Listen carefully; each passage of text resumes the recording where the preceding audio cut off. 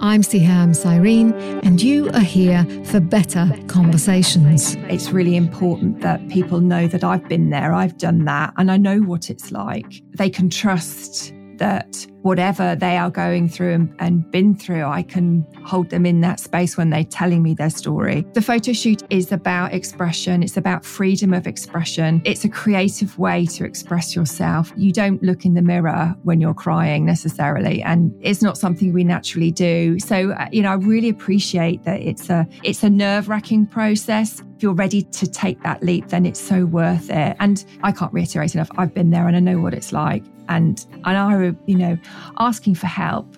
In and out of talking therapy for 25 years, the amount of time I've had to ask for help, and it's agony asking for help time and time again. And that's often by far the most difficult bit. Just making that start, I completely understand what it's like being on the other side of that. And in fact, so much so that I will often say, if you want to talk, you want to find out more, but you can't even bring yourself to type any words, send me a blank message and I will then start the conversation. While we're gifted with speech, conversations, really good conversations, don't happen as much as we'd like. In this podcast, my guest and I deep dive into all the corners of what makes a conversation awkward and uncomfortable, or warming and memorable.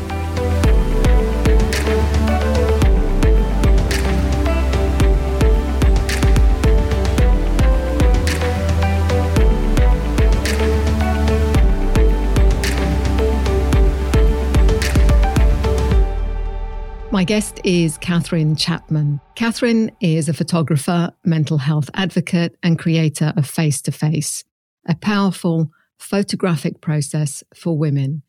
It's about giving them the opportunity to see themselves in a more self-loving way, as a way of helping them with mental health recovery. She designed the process from her own journey in recovery from depression and anxiety. Since picking up her first camera at the age of 8, Catherine has been fascinated by the medium of the lens. It's almost like the camera is another way for Catherine to connect with people. It's an extension of her immense capability to listen, to hold safe spaces, and her willingness to explore her intuition. I wonder whether, as a photographer, she sees moments, expressions, things unsaid that most of us miss.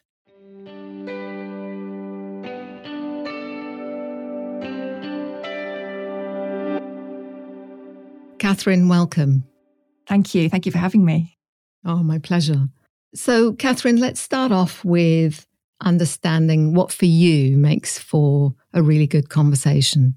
So for me, a good conversation is not about small talk. Quite the opposite. It's about getting to the crux of what makes somebody tick, having a meaningful connection, meaningful conversation. I think the older I get, the more I realise that meaningful connection is what's important to me. What gives me fulfillment in life. I love kind of disarming people with like really forward questions about what makes them tick, what's their life purpose, what makes them passionate, what makes them angry, and maybe presenting them with questions that they might not have been asked so often before, and to really get to know people. Mm. And so through your work, who are the kinds of people that you get behind the lens or in front of the lens? I think I get people who are a bit stuck, maybe a little bit lost, are looking for some direction, someone to walk beside them for a while on their journey and to mirror back to them what they can't see. And that's absolutely what I love to do. I love to show people, show women especially, because I do photograph men as well, but especially for women, photographing them and showing them what they can't see, because women so often are very critical of themselves and don't know how amazing they are. And to be able to show somebody that is just such a joyous process. So the process that you designed for helping someone overcome that sort of stuckness, can you talk a little bit more about that, how you came to that place? So I was in and out of talking therapy for about 25 years following a suicide attempt in my early 20s. And I just got to the point when I was really tired of talking, but I wanted to continue the work. I mean, latterly, I found some really good therapists who helped me enormously. Before that, I was very lost and had no direction. But I got to this point when I was really, really tired of talking, but I'd had this idea in my head for a self-portrait shoot. And I was ready to look myself in the eye and to see what was really going on. I'd often thought that people have it worse than me, and I wasn't really deserving of feeling the way I did, but I couldn't shake how I felt. So I thought, right, this is the ultimate test for me. I'm going to photograph myself expressing my most difficult emotions, and I'm going to look myself in the eye and see what's actually there. And what I saw really surprised me. I didn't hate the pictures. I didn't look at myself and think I looked awful or anything like that. I saw a woman who was utterly broken and really needed somebody to take care of her and look after her. And the only person that could do that was me.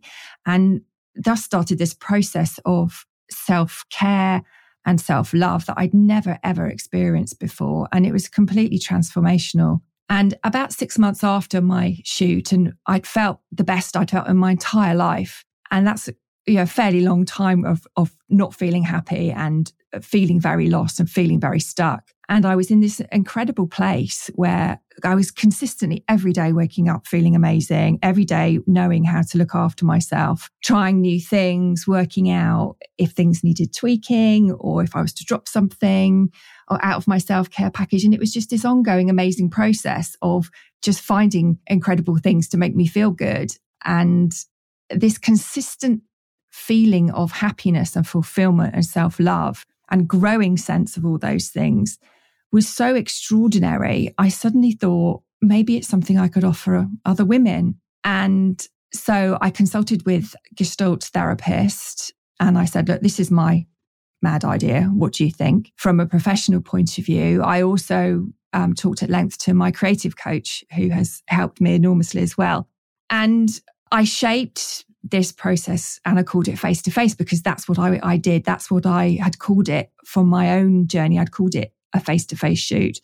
And in 2019, I piloted it. I put a call out on Facebook and I said, this is what I'm doing. Does anyone want to do it and see if it'll help them? And I was kind of really gobsmacked with the response because I'd shared a photo a few months before and people were really sympathetic and supportive. And I laid myself bare and I thought, well, look, I can offer this to other women now. Hopefully, let's see if they can get something out of it. And I photographed 23 women in 2019 and it went better than I ever thought it would. And everything's kind of snowballed from there, really. I've seen those photos, Catherine, and they're quite remarkable. I can't quite find the words to say, but they really touch the soul. So that's quite a remarkable journey. And I do want to talk about the impact that it has going through that process and what that process is like. But I wonder if we can back up a little bit, which is the whole concept of photographing yourself in quite an intimate way and allowing for what that might be. The thought that's in my head is that's quite scary. Yes. Yeah. And I think that's fair enough thing to think. And I appreciate that because that's how I felt. It took me 6 months to do my own shoot. I use some props, which I don't use with my clients, but I kind of gathered all these things together I needed for my shoot. And I got to the point when I couldn't put it off any longer.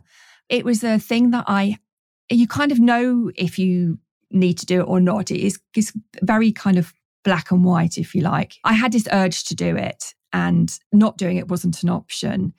And it was quite difficult. I mean, there were practical difficulties. There were time constraints on doing it. I mean, I did my first shoot. I did the shoot and went out for a walk afterwards while my daughter was at school and realised that I'd missed a whole section out. So I had to come back, get into that space again and reshoot. And then I downloaded the pictures that evening and realised that another section was out of focus. So I had to set up and do it again. So I had to go into that space 3 times, which was quite difficult. And it was exhausting. But it was so revealing and so extraordinary what I saw. It ceased to be, once I'd looked at the gallery, I think the most nerve-wracking bit is looking at the gallery and seeing what is there because you don't know what you're going to find. But as somebody who kind of facilitates this process, I'm supporting my clients through that. And, that's really key for me is to be there, as much as possible for them, to guide them through the process and to help them understand what they're looking at, which I didn't have. And with hindsight, that would have been quite helpful. But I went through that process myself, and actually that makes me extremely equipped to be able to hold other women in that space and to be able to guide them through what is going on and in the images. And, with the galleries that I give to women, I'm very sensitive about what images I show them. Of course, with my gallery, I saw all of it. And I wasn't able to, obviously take out the ones where I had my eyes shut or I was putting a particularly unfortunate face. I'm obviously able to do that for my clients and, do some editing and present them a gallery in which is powerful, revealing, but also very beautiful, very vulnerable, very expressive. And I give them a journey, and you can see the journey in the images, and everything that they see has something really powerful to show them. I mean, each image, you can spend a long time kind of analysing each image. But for me, the priorities are to show them their beauty and their strength through their vulnerability, and how extraordinary they are to have done this process and to have faced themselves in this way. And then to find out what we can do going forward and how they can use their gallery and what they think about themselves now that they have this gallery and what changes for them. And it's not an overnight thing. It's definitely a long-term process. I mean, I'm still learning from my shoot, which was 2.5 years ago. Every now and again, I have a look at some of the pictures and it's a very powerful reminder of who I am, where I've been and where I choose to go from that point. And every time I look at them, it's a different point because it's from a point from new learning. So yes, I'm still learning the benefits of the process, which is beautiful. And so how does that conversation with someone who's thinking about doing it when they reach out to you, how does that conversation go? For somebody to reach out, I do appreciate how difficult it can be just to say, hi, I need some help. And so the very first thing I do is acknowledge that and how much it's taken them just to do that. And then the conversation really is a bit more detail about what I do and who I am and my story. So what's important to me is that from the very first moment, I'm creating a safe space for them to express themselves in. So the first view is usually on some kind of written message. And so I'm creating that safe, non-judgmental space. So I'm very careful about everything's very open, very non-committal. It's an explorative process, if you like, to find out if they're right for the process, if they're ready for the process, and if I think that they have the resources to do it. And I do know that it's where my intuition really comes in. I do really know if it's right or not from the work that I've done with women in 2019, but also what I know about myself and my life experiences. I really tap into that and find out what they want from the process and what they want to get out of it, and if that's something I can meet for them. And if it's not, then I advise them where they might go or where they might look to that's something that might be better suited for them. Just that first conversation is a connection conversation, right? I'm sort of putting myself in their shoes. Yes, I might have been thinking about this for quite some time before reaching out to you, and I'm hesitant, I'm nervous, feeling quite exposed. So the trust that I feel with you, I guess, has to be really strong to make me think, okay, I've made the right step, although it was a difficult step. What are your thoughts about that? I mean, I totally appreciate that. It's the same with any kind of one-to-one work that goes into any kind of depth. There is a certain leap of faith, and that's about their instincts on if it's going to work or not. In everything I do, I try and be as open and as honest as, coming from a place of love as I can be. it's really important that people know that I've been there, I've done that, I've gone really deep, and I know what it's like. They can trust that whatever they are going through and been through, I can hold them in that space when they're telling me their story. Because the photo shoot is about expression. It's about freedom of expression. It's not therapy. It's a creative way to express yourself and to see yourself from a new perspective. And that's something that only photography can do. You don't look in the mirror when you're crying necessarily and look at yourself for a long time. It's not something we naturally do. So, I really appreciate that it's a nerve-wracking process, but one, if you're ready to take that leap, then it's so worth it. And, I can't reiterate enough. I've been there and I know what it's like. And I, asking for help, in and out of talking therapy for 25 years, the amount of time I've had to ask for help, and it's agony asking for help time and time again.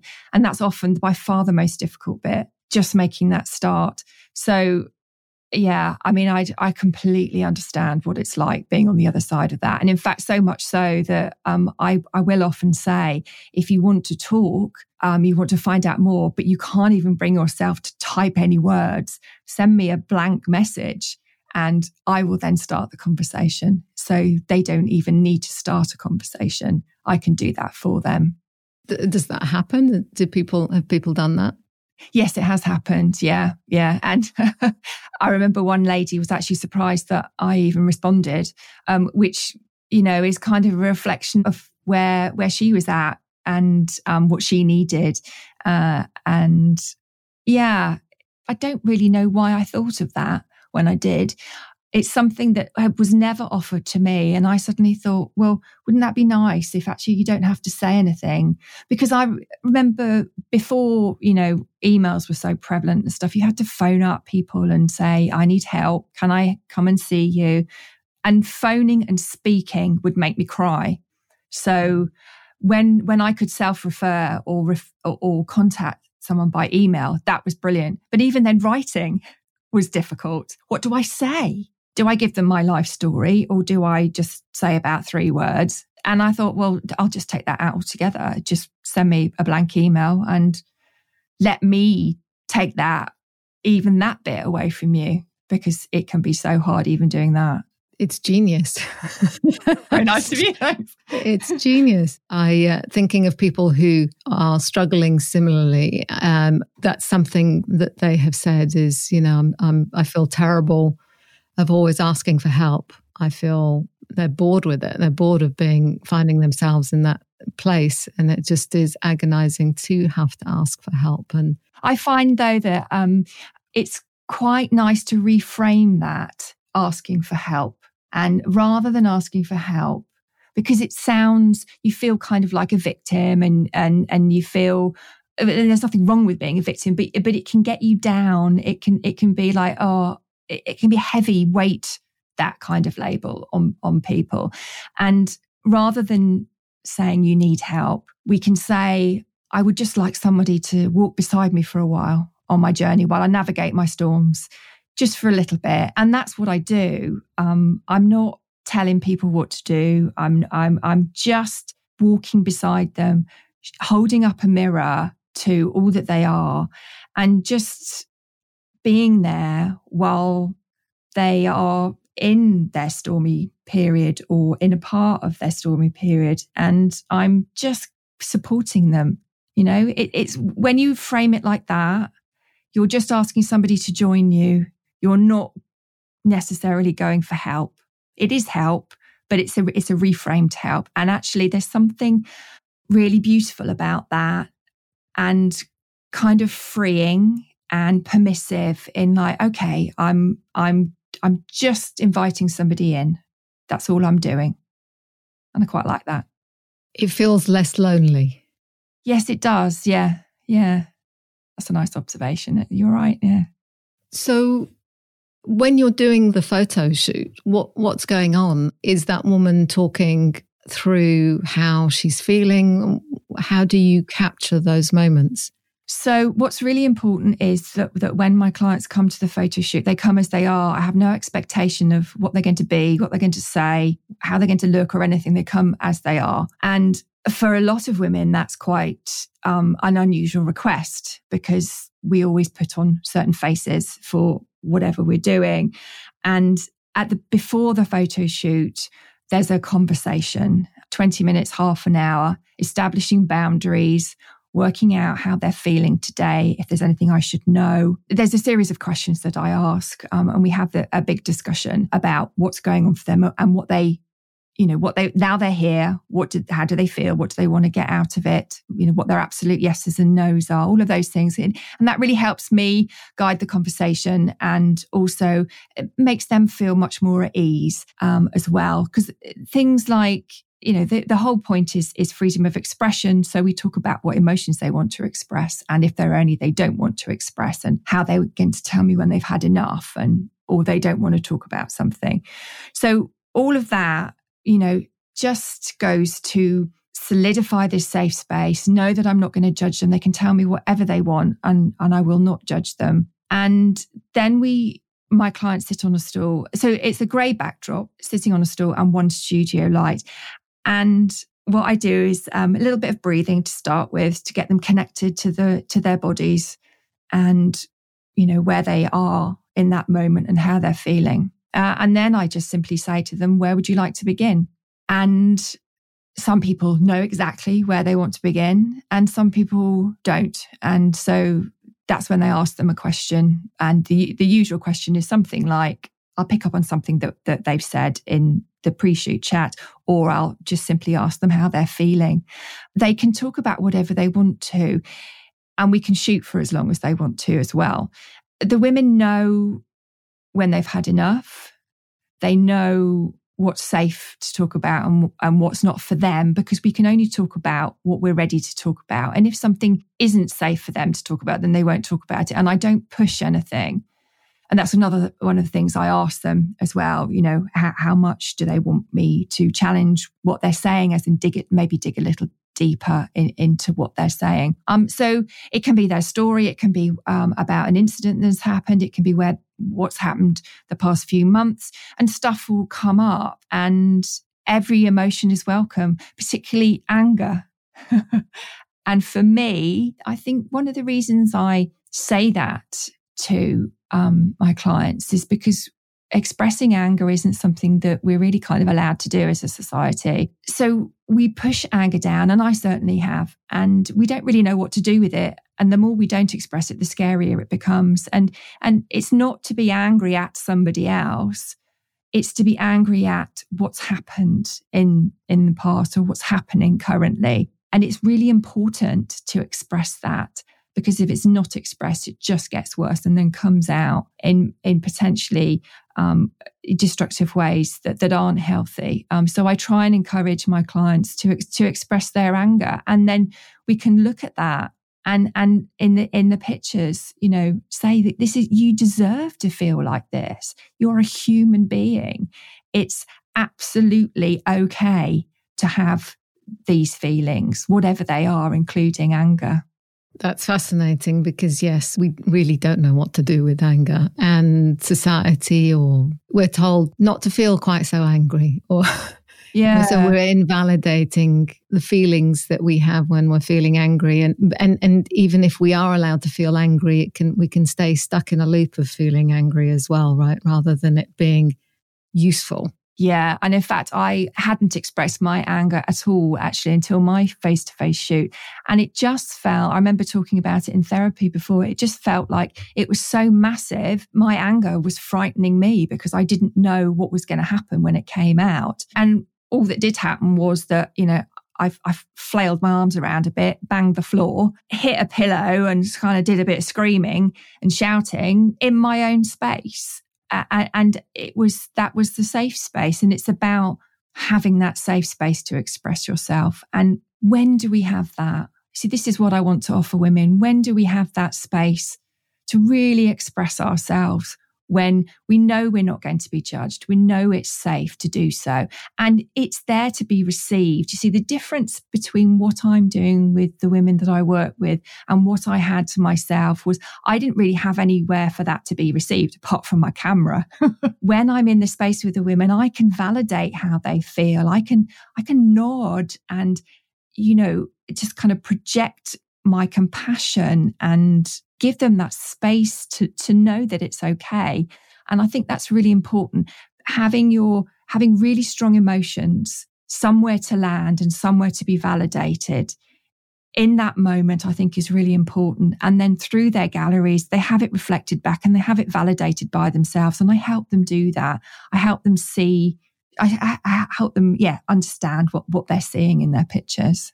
Again, just an incredible, I've got lots of questions. There's a piece about what are they angry about? And then what do they see when they see themselves angry? So in the shoot, people can express their emotions. I mean, I often say to women, you don't have to say anything at all if you don't want to. We can just sit there for half an hour and I can photograph you. And I mean, that's never happened, but that would be quite an extraordinary process, I think. People don't have to tell me why they're angry. The women often do, but they can just be angry and use that space just to express themselves in that way. And with the pictures that I choose in that moment, or those moments when they are expressing their anger, I'm choosing pictures. And in those moments, I often choose, a series of pictures, because what I don't think we realize is when we are in that moment expressing ourselves, we're being so brutally honest and so amazingly expressive that there's so much in there to learn from. Oh, I've gone pimply from head to toe talking about this.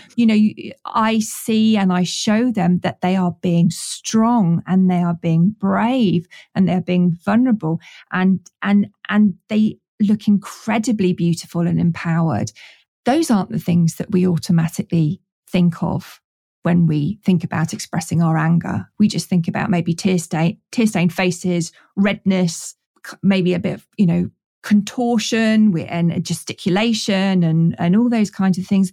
And those are, maybe part of it, but that's not what I have ever captured. I haven't captured that.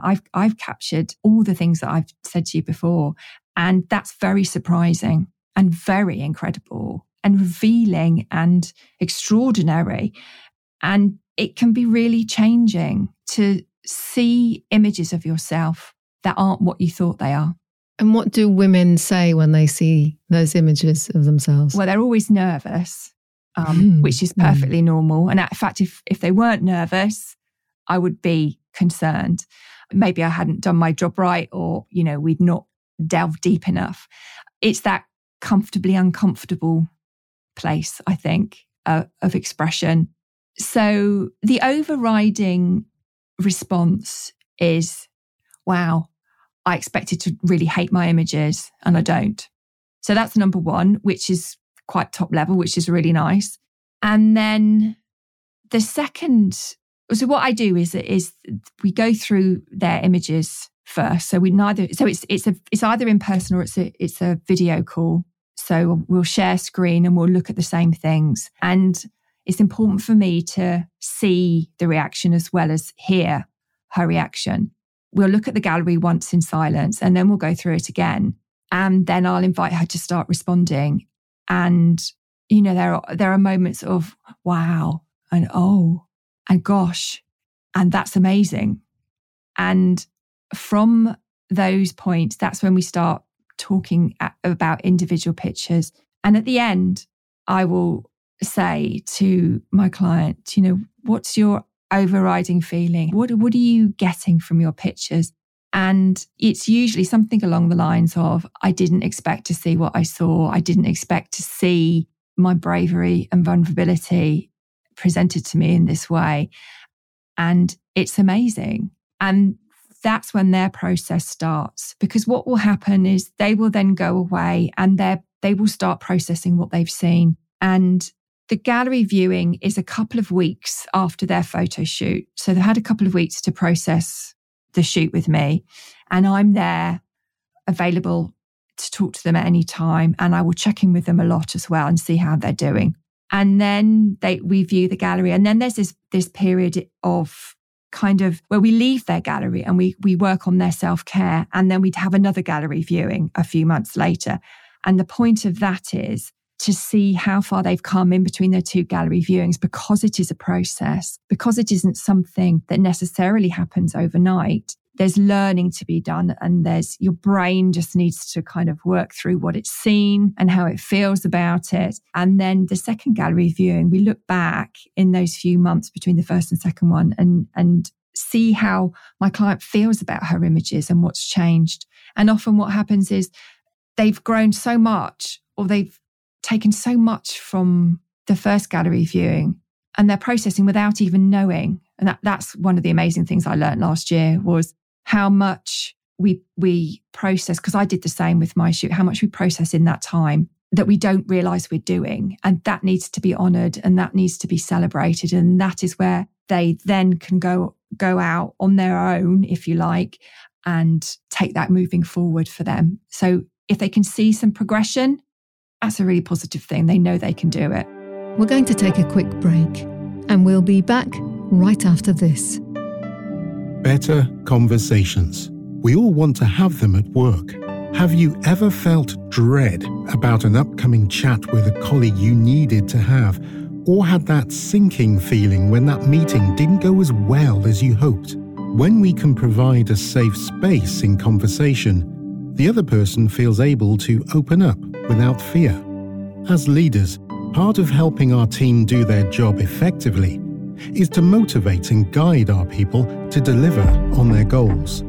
And when we have successful conversations, we become more influential, encourage deeper collaborations, and foster true connection at work.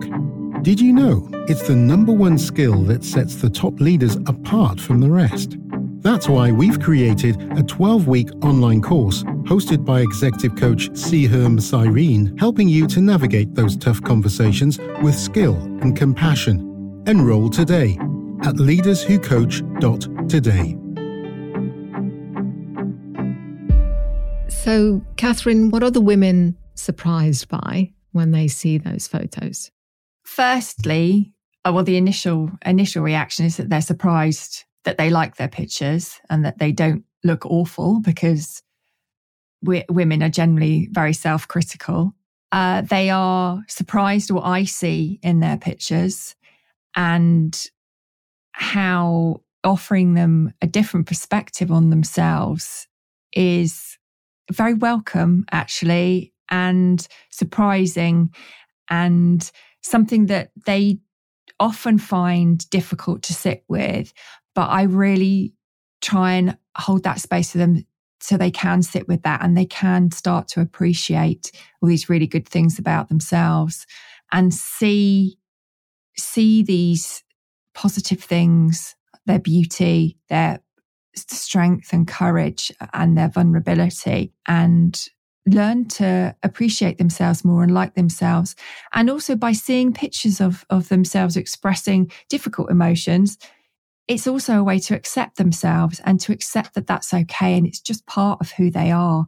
Because they have this gallery that is a journey, there's lots of different things which make up who they are. And they're all valid and they're all beautiful and they're all good. And it's lovely to watch that realization happen in the first gallery viewing, and then in the second gallery viewing to see that really affirmed is amazing. And the feelings that they are having in that photo shoot are feelings of what? Guilt, shame? Yeah, I mean, most commonly, not feelings of not being worthy and not good enough. Those are very prevalent. And injustice, their sense of injustice is quite high. And making sense of what they're feeling and not making sense of what they're feeling, allowing their feelings to just be. So there's an awful lot of stuff, but I think, not feeling that they're enough is massive for a lot of women. And so that's usually very present in the photo shoots. It's interesting because I was in conversation recently with a couple about their 17-year-old daughter. And I have a daughter of a similar age, as you know, and there seems to be this massive uptick for young women. And I'm sure it's been there, forever. But it feels like this sense of anxiety and depression and not feeling worthy and so on is on the rise in quite a concerning way. I remember as a teenager feeling some anxiety and feeling a little bit awkward or out of my depth but the extent that I think a lot of young girls are feeling at the moment just seems to be, just too much. Yeah. That was definitely there when I was younger. And what really struck me was when you were talking just then was this sense of the needing to conform. And, I know everybody likes to feel part of something, like to feel that they belong. And that's really, really important. And also, I think what is important is realizing that we don't need to conform to stereotypes. We don't need to conform to what other people think. And I think this is a realization for me, is that once I stopped looking outside into the world for what I needed and started looking inward, suddenly I found all my answers. And it was like they were going, thank God, how long does it take you? Hello. So that was lovely and liberating. I remember feeling certain things when I was little, like not squashing ants, and how I remember feeling, well, they have a right to live just as I do, just as much as I do. And then that's somehow being beaten out of me in some kind of way. And then I found that again when I found the answers within myself. I started being truer to myself. And so the conformity thing is exactly the same. We're looking to the outside to validate who we are, to fit in with all these ridiculous molds that society is throwing at us. And so what we need to do is to look inside of ourselves and find our authentic self and our trueness and what our values and purpose are, and use them to define and shape who we are rather than looking for it outside. Once we realize that, it's quite a liberating thing to feel. Then what we need to do is just sit and be with our feelings and our emotions, sit and be with who we are, listen to our body. And that's where all our answers are. And they may not come straight away. So if something's thrown me in life and I'm struggling with something, rather than try and work out what's going on, I sit and listen to what my body needs. Does it need rest? Does it need exercise? Do I need to do some meditation? Do I need to, work on the spiritual side of where I am? And do I need to eat? Do I need to sleep?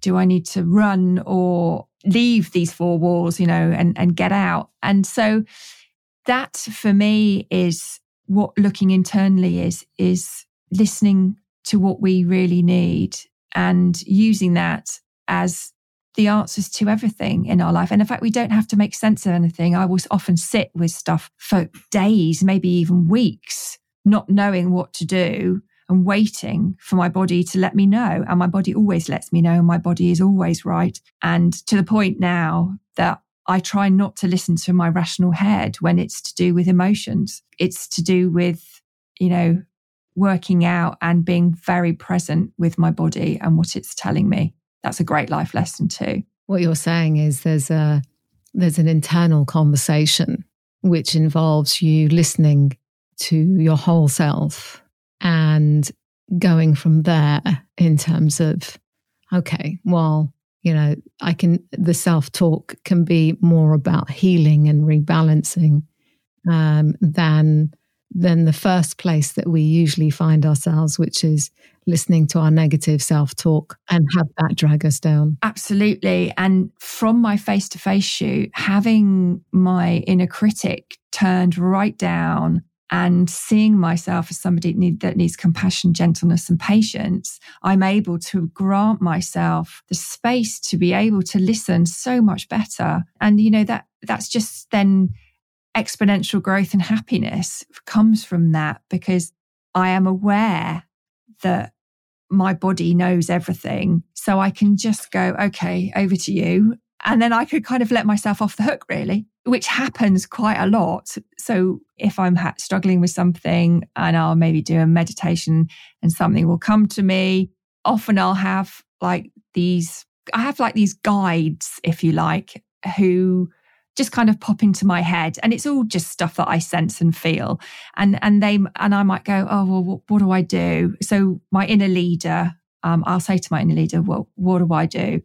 And she'll just go to me, don't do anything. You're not ready yet. Just leave it up to me. You go about your business, and I'll tell you when we're ready. And so it's like, great, I can just sod off and do something else now. I don't need to worry about it. So that's another way that I listen to my body. I just have these wonderful people in my head that help me, but they're positive people, and they quieten my inner critic, and they allow me space and time, and it's all rather lovely, and it's fun too as well. So why is the camera, and it's almost like it's an integral part of you, it's part of your process of observing the world. Why is the camera, do you think, so important to you? I think I've always been innately curious about people and what's behind their eyes. I think with my own depression and anxiety, I remember on countless occasions looking at someone thinking, they're not happy, and not knowing why I felt like that, but just knowing. And I think the camera helps me with that kind of intuition, I suppose, and helps me really see people, because being seen and being heard are so important. And I think the camera is my way of allowing people to be seen, showing them in the way that I see them, and hopefully getting to that point where they can see themselves as being these beautiful, whole, incredible people that they are. And I do that, the more I delve into my own emotions and my own mental health, which is an ongoing process for us all, the more I want to do that with other people, and the more meaningful conversations that I want to have. And the camera really helps me with that. What I do when I look through somebody's gallery is I'm really, really sitting with them. You can't deny something that's looking back at you in the camera. You're capturing moments that otherwise would have gone or would be ignored. And I refuse to ignore people's absolute essence of who they are, because it's an incredible and wonderful and detailed and beautiful thing. And the camera really allows me to do that. And sitting with people's galleries, especially with my face-to-face work, is an extraordinary process for me. And I'm bearing witness to these people. It's these incredible women who are doing this process and trusting me with this process. And I'm seeing them, really, really seeing them. And that's such a gift for me to do. And it's so life affirming for me, because I feel so connected to these women. And like I know them in ways that I would never have otherwise known. Some have been my friends, some I'd never known before, so I never would have otherwise met. And it's a real privilege to do. And the power of the photograph and my camera becomes more and more precious with every shoot I do. What I find fascinating, and often I talk to people about, what do they notice about body language and what are they picking up from someone's conversation? And something you mentioned earlier is you're showing several frames from that moment, because our facial expression does change in a microsecond. And it strikes me that is quite a mirror that we don't even ourselves see or don't want to see or too scared to see. And so the fact that you're capturing those microsecond moments of someone's expression that can change massively within that time, such a short space of time, and then that you see beauty in it. I find that double layer of reflection or mirror when they're looking at their gallery. It's almost like is it an acceptance? Is it a permission thing? What is it, do you think, that's going on there? It's both of those things, actually. And I just was finding myself just nodding along with everything you were saying then. In those moments that I capture, we are very sensitive to slight alterations in eye gaze. And that's what I'll get in those moments. Is a slight change in eye gaze that can reveal so much. when they see their pictures, and I'll often get really excited when we start talking, because I can't wait to tell them what I'm seeing and what I'm showing them. And I'll say, look at this. Look at what this is saying. Look at what this is speaking. This is an amazing picture of you with all these things in it. And they might often go, yeah, wow, I never would have thought about that. I never would have seen that. It's just showing them something. And, I'm as positive as I can be.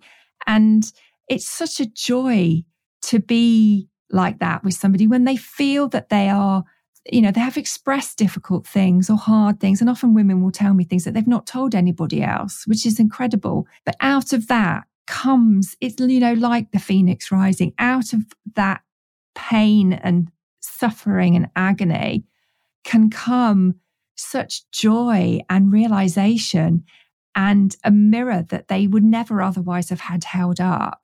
And it really helps with self-acceptance and self-love. And it's wonderful to see their expression going from confusion to like, what are you seeing? I don't understand. And then me explaining and telling them, to them suddenly going, oh yeah, wow, that's amazing. And then they can start looking at the rest of their gallery from that space.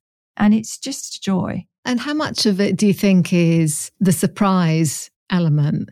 Because as I'm listening to you, I'm thinking, okay, well, if I was seeing photos of myself, what would my reaction be? And I wonder whether we assume that our feelings, or when we display our feelings, don't show us in a positive, nice, acceptable light, and whether our inner critic does an incredible job of amplifying that and leads us down this path of thinking we actually not only, is the feeling terrible, but we look terrible because we have that feeling, or we're trying to suppress it. It suddenly just becomes this monster that we can't do anything with. Yeah. And I wonder whether there's relief in seeing photos of themselves that actually don't look as bad as they thought they did, or are reasonable. Yeah, and photos that they actually love as well, and surprised that they like pictures of themselves when they're not smiling.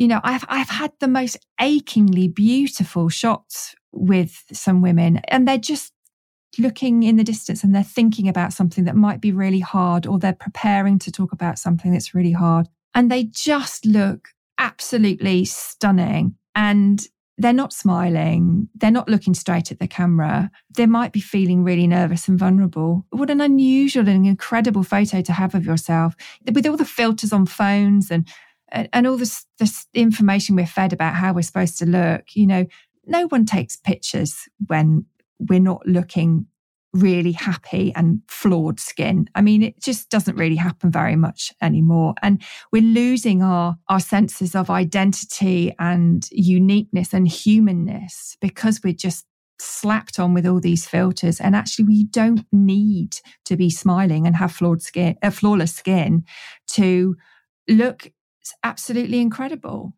And actually, I'm not interested in happy pictures, because we don't learn anything from happy pictures. All we learn is that someone's having a nice time, and that's great, that's fine. But for my work, I am interested in what we can learn from photos that move people. I don't want people to look at images and go, well, that's nice. No, that's not what I'm here for. I'm not here to create nice pictures. I am here to create pictures that evoke emotion and that move people and drive people to change how they see themselves. I mean, it's so powerful.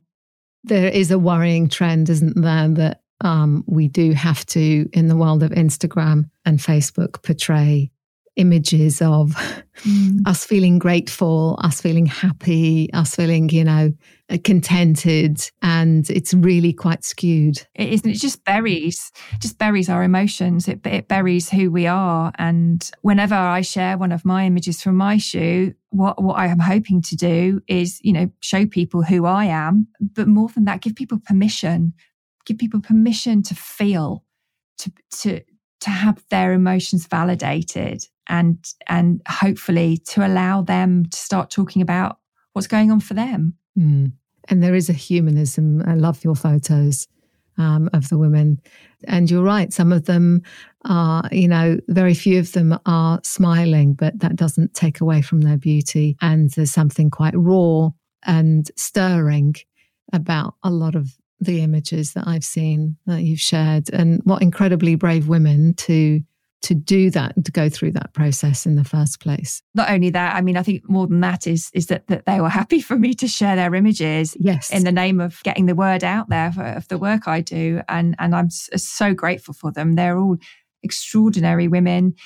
And, they gave themselves permission to do the process and to see what would happen. And then to be able to share what they did was just incredible. And I'm so grateful to them. They are very brave indeed to share an image. And I understand what that feels like. I remember when I shared my first image from my shoot, I was pretty scared.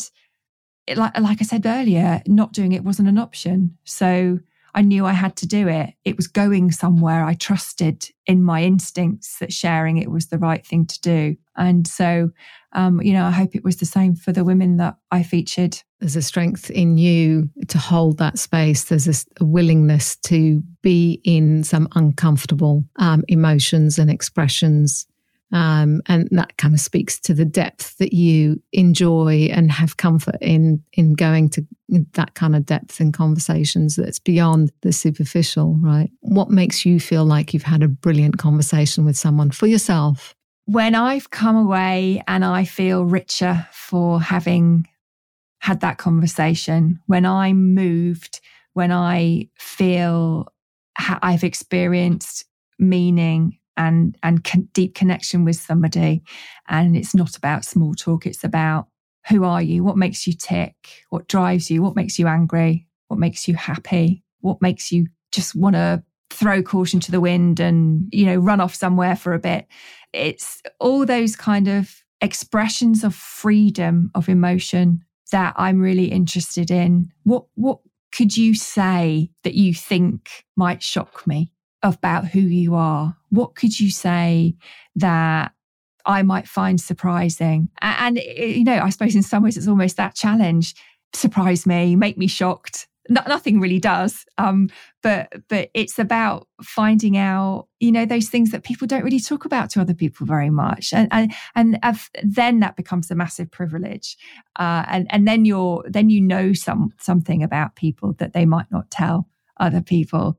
For me, I suppose it's becoming that person that people can trust. And I often challenge myself as how quickly that I can get to a deeper conversation with people that I've just met. And not that I'm timing it or anything. So we can how much small talk do we have to do before we can start the proper conversation about, what makes you tick and what drives you and what your purpose is, all those kinds of things. So, and I love it when I get there quickly. I get really excited and, have wonderful conversations. I particularly enjoy conversations about people's spiritual side, because that's another thing that we don't really talk about very much. And what do people think about life after death and their existence and their spirituality and the universe and all those kinds of things? Those ones make me really excited. Well, you're a brilliant listener, so I imagine you get there quite quickly. From my experience of talking to you, just it opens up the space and it's an invitation to talk, right? And if we hold enough of that space, enough of that silence, then people do start sharing. Yeah, and also I think sharing something from yourself first as well is important. And I will often throw caution to the wind, and I'll go, I'm after a deeper conversation here, I'm going to share something about myself and see if that opens up a conversation. That's often quite a good trick. But it's got to be something that I'm happy for it not to go anywhere, for the conversation not to happen if I share. So I've got to feel safe that or confident enough that if I share something and it's not reciprocated, that's okay as well. So I think sharing from my space is a really good way of allowing other people to consider if they want to do the same. We've spent a lot of time talking about what goes into the spaces that you create for women, the conversations. You are an incredible listener, but I do have to ask you the question. Yeah. What's your worst conversation habit? Oh, interrupting. I'm absolutely awful. The trouble is, I get so excited about what I want to say, and I know that I'll forget it because my mind will go on to something else, that I have a really annoying habit of interrupting people. And yes, I do get pulled up about that at home quite frequently. So that's something that I really have to keep in check, is that I do zip it and not get overexcited, and maybe write something down if I really need to say something. Well, it's interesting because I think in some cultures that's perfectly accepted and normal, right? But I think in other cultures, this interruption can be read as rude. Well, for me, I feel that, I don't like it when it's done to me. And so I shouldn't be, or I don't want to do it to other people. And it's about, for me, giving them enough space to express themselves and to say what they need to say without me then jumping in and giving my point of view. And I think with the work I do, I think I find it easier to do it. I'm really bad at home. I think I'm easier with my clients. I don't jump in so much with them. But it's something that I really I'm really conscious of. It's really important for me to do, because as you said, that silence is really important. When you give people that silence, more stuff comes through. And that silence is very precious, even when people have finished, to just allow them a few seconds to, especially in my work, allow them more time. I mean, there's quite a lot of silence in the work, and allow them time to kind of process what they've just said, think about it, and feel a little bit more, and see where that else can go for them. And so I wonder if there's one last thing that you would like to share or leave listeners with. The one thing I think is the power of you, and we really underestimate who we are as individuals and what we can achieve. And once we start really listening to our authentic selves, that's where the magic is. And I would say, gift yourself some time to get to know yourself better, and to listen to who you are and what you really need, and take life from that space, because you can't get that wrong. Wonderful. Thank you, Catherine. This has been a fantastic conversation. Oh, such a pleasure. Thank you, Siham.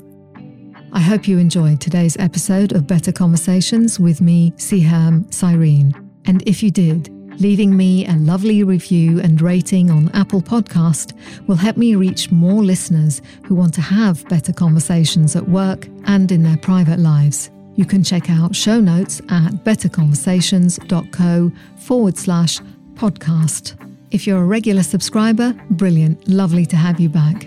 And if this is your first time, hit subscribe, leave a review and tell a friend. A screenshot and an Instagram story would be going above and beyond, and I would be very grateful.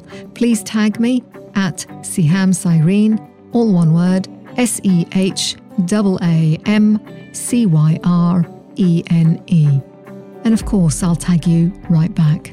So, what would you like to hear my future guests and I talk about? Or perhaps you would like to be my guest because you've got a strong point of view that you'd like to share or kick about with me on the podcast. Drop me a note, podcast@betterconversations.co. I'd love to hear from you. And if you are a leader who knows you could achieve so much more in your career and be way more influential by having better conversations and stronger relationships, then do consider enrolling for my 12-week online course, Leaders Who Coach.